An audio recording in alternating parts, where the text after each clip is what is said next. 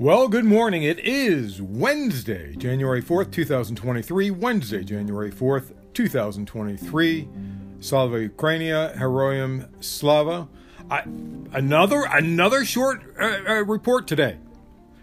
And you know what?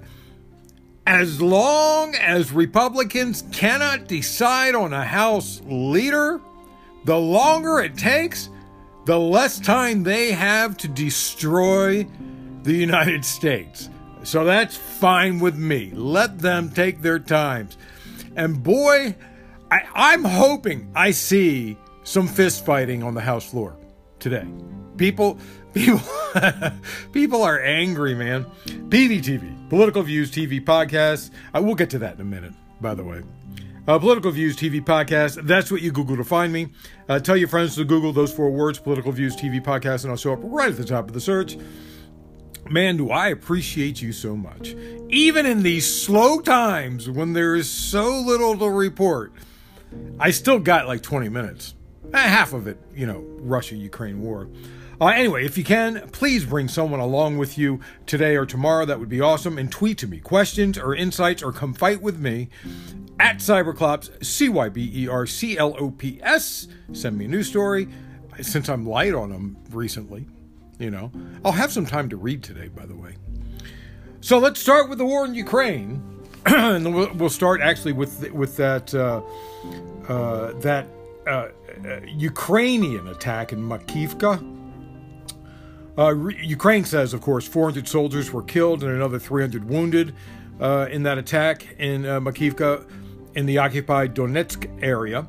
400 Russian soldiers were killed. According to Russia, the death toll is now at 89, which is up from 63, what they were originally saying. 89 is a nice round number. It keeps you below 90, which when you hear 90, you think 100. So 89 is not as bad as 90 politically. It is the largest number of deaths Russia has acknowledged in the war. Those commanders in Russia are now blaming the soldiers who died in the strike for the strike. They're blaming the soldiers themselves, right? I know, right?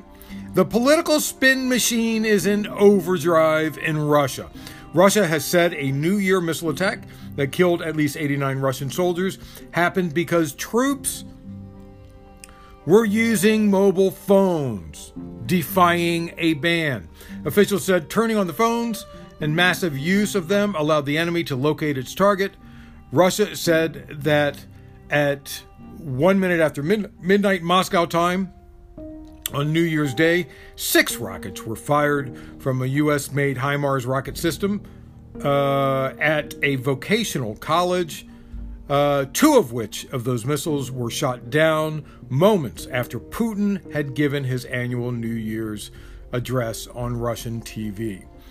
The deputy commander of the regiment, Lieutenant Colonel Bakarin, was among those killed. The Ministry of Defense said in a statement today it was already obvious that the main cause of the attack was the use of mobile phones by troops in range of Ukrainian weapons, despite this being banned. They're using them all over the country. I mean, if it was that easy, all Russian soldiers would be dead right now. Lieutenant General Sergei Sevryukov. I hope I said that right. Actually, I don't care. Sergei Sevryukov said officials found responsible by the investigation would be brought to justice and all the necessary measures are currently being adopted to prevent this kind of tragic incident in the future. Everyone is questioning the validity of the cell phone theory. Even the deputy speaker of Moscow's local parliament, Andrei Medvedev, said it was predictable that the soldiers would be blamed rather than the commander who made the original decision to put so many of them in one place. Don't confuse this Medvedev with that psycho Dmitry Medvedev, though I'm sure Andrei Medvedev is almost as psycho. This is, you know what? I don't know. I don't know the technology of whether missiles can track cell phones. I just find it hard to believe, and it is completely stupid to actually believe that Russians aren't going to call home. It's completely stupid to load hundreds of men in one location, which the U.S. doesn't do that, except for major bases on our own land, you know. And even more ridiculous is actually storing explosives in the same place where you have men stored. Come on. Really? Anyway. In a briefing broadcast on Ukrainian Foreign Ministry's Facebook page, Dmitry Kuleba says that Patriot air defense systems are expected to be deployed in Ukraine soon. Oh, and by the way, those HIMARS are the ones that did it. If I'm not mistaken, I could be wrong. I believe each battery of HIMARS has 6 missiles that they launch all at once. And that's what happened. They used the HIMARS missile system. They launched 6 missiles at once, and that's what hit Makivka and killed all those Russian soldiers. Anyway, Kuleba says that the Patriot air defense systems are expected to be deployed in Ukraine soon.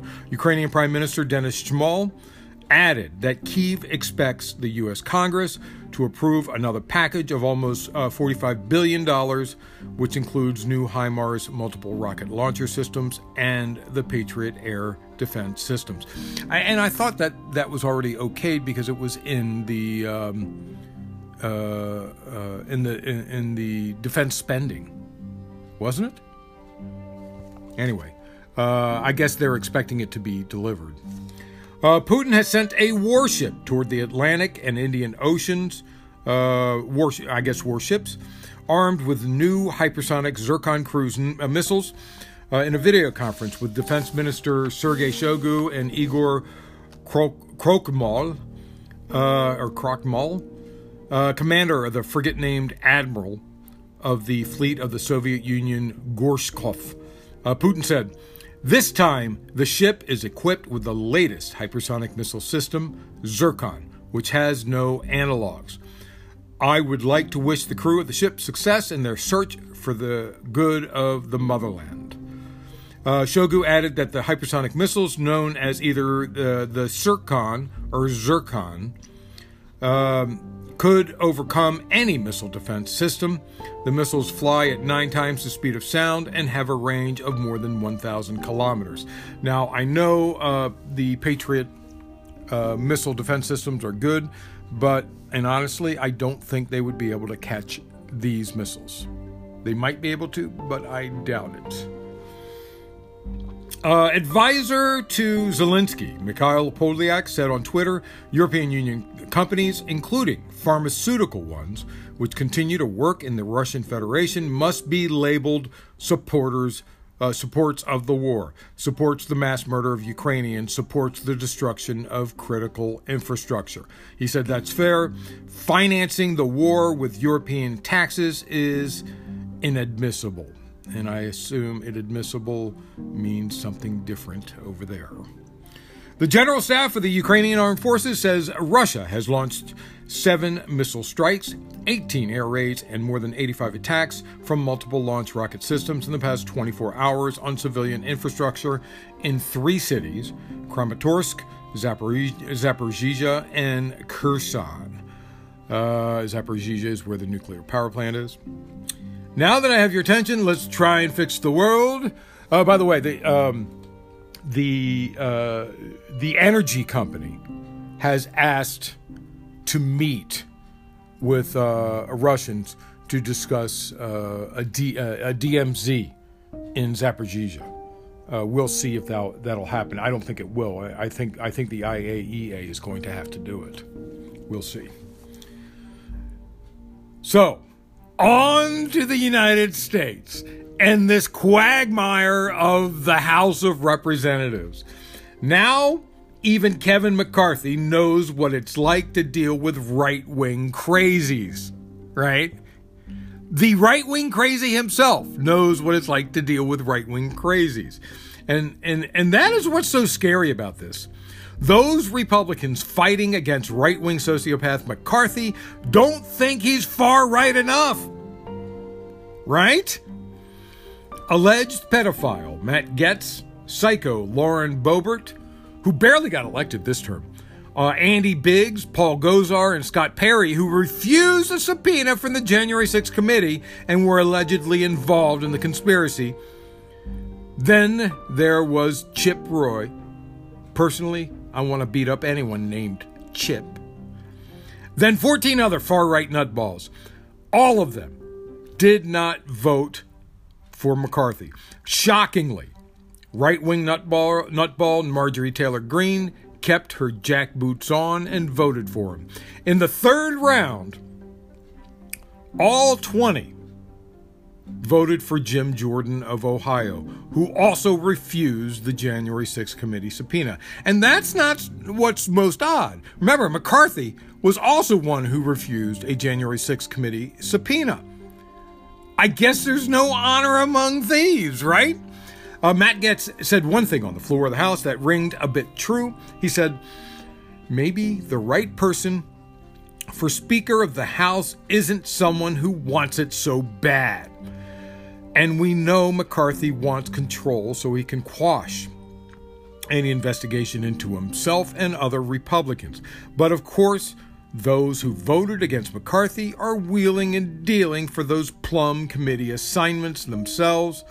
But I don't think McCarthy has enough stuff to give away before he would piss off other Republicans. I mean, if you're going to give away committee seats, you got to get rid of somebody that's in them, right? That's not going to happen. And then if that happens, guess who's going to vote against you? Oh, man. The chamber adjourned last night after McCarthy repeatedly failed to secure the 218 votes needed to become the next speaker, while Democrats maintained their support for Representative Hakeem Jeffries. Every single vote, all three of the votes, Hakeem Jeffries got 212 votes, all 212 Democrats. Republicans have an ultra-thin lead with only 222 members, and this still all goes back to Trump. Trump has divided the GOP side of the House. I divided them between Trump supporters and non-supporters, plus Trump big supporters and Trump sort of supporters, right? McCarthy's people say that he could offer things to Democrats to get their vote.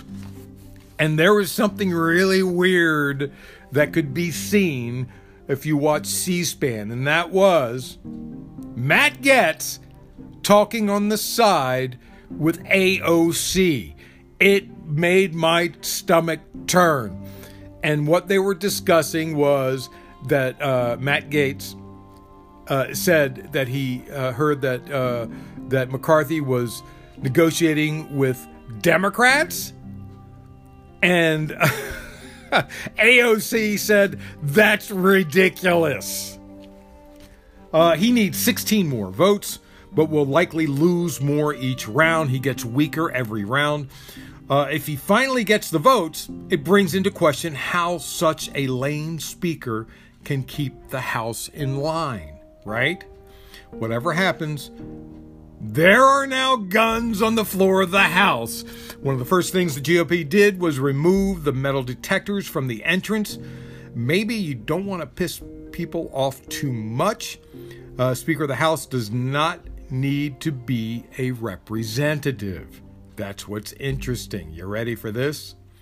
A suggestion being floated for Speaker of the House is Fred Upton, who just retired, which would make Trump's head explode because Upton was one of the 10 Republicans who voted to impeach Trump, along with Cheney, and Kinzinger, right? The suggestion came out because Republicans would need to get Democrats to vote, right? I don't think it's going to happen, but because that would require Democrats to get on board, and I don't think the Democrats right now are laughing at the idea that they would help Kevin McCarthy or help the Republicans in any way. And neither side want a compromise candidate. So, yeah, I'm sorry, Fred. I don't think it's going to happen. But he should show up at the House just to cause problems. Moving on. The Senate, on the other hand, is running fine under Democratic control, but it won't run too fine for K Street. You know who K Street is, right? That's where all the lobbyist offices are. Healthcare lobbyists are showing a bit of concern. Why, you ask? Because Senator Bernie Sanders is a vocal opponent of K Street's outsized power and takes over the Senate's top health panel in the new Congress. Sanders is extremely vocal against K Street, as you know. Now lobbyists have some concern they'll be unable to blunt criticism of their clients' profits or corporate executive salaries on top of stock buybacks and overcharging customers because of monopolies on specific drugs. They are also concerned that Sanders could revive plans to get drugs from other nations where they are cheaper, or maybe even better. This could be better. Tell them they can't charge more than they charge in other countries. These same drug companies might charge a couple of dollars for something, like say in Cuba, because that's all that people can afford, while they charge hundreds here in the United States. Right? I'm not kidding. That much of a difference. Because they know the United States can afford it. The market drives the price. So why should we be buying it from them here in the United States? Not only that, the Burn will now have subpoena power over drug companies. Uh-oh. Last month, Sanders said in an interview with CNBC that subpoena power should be used intelligently and judiciously. He said, it has to be judiciously since subpoena is a judicious act.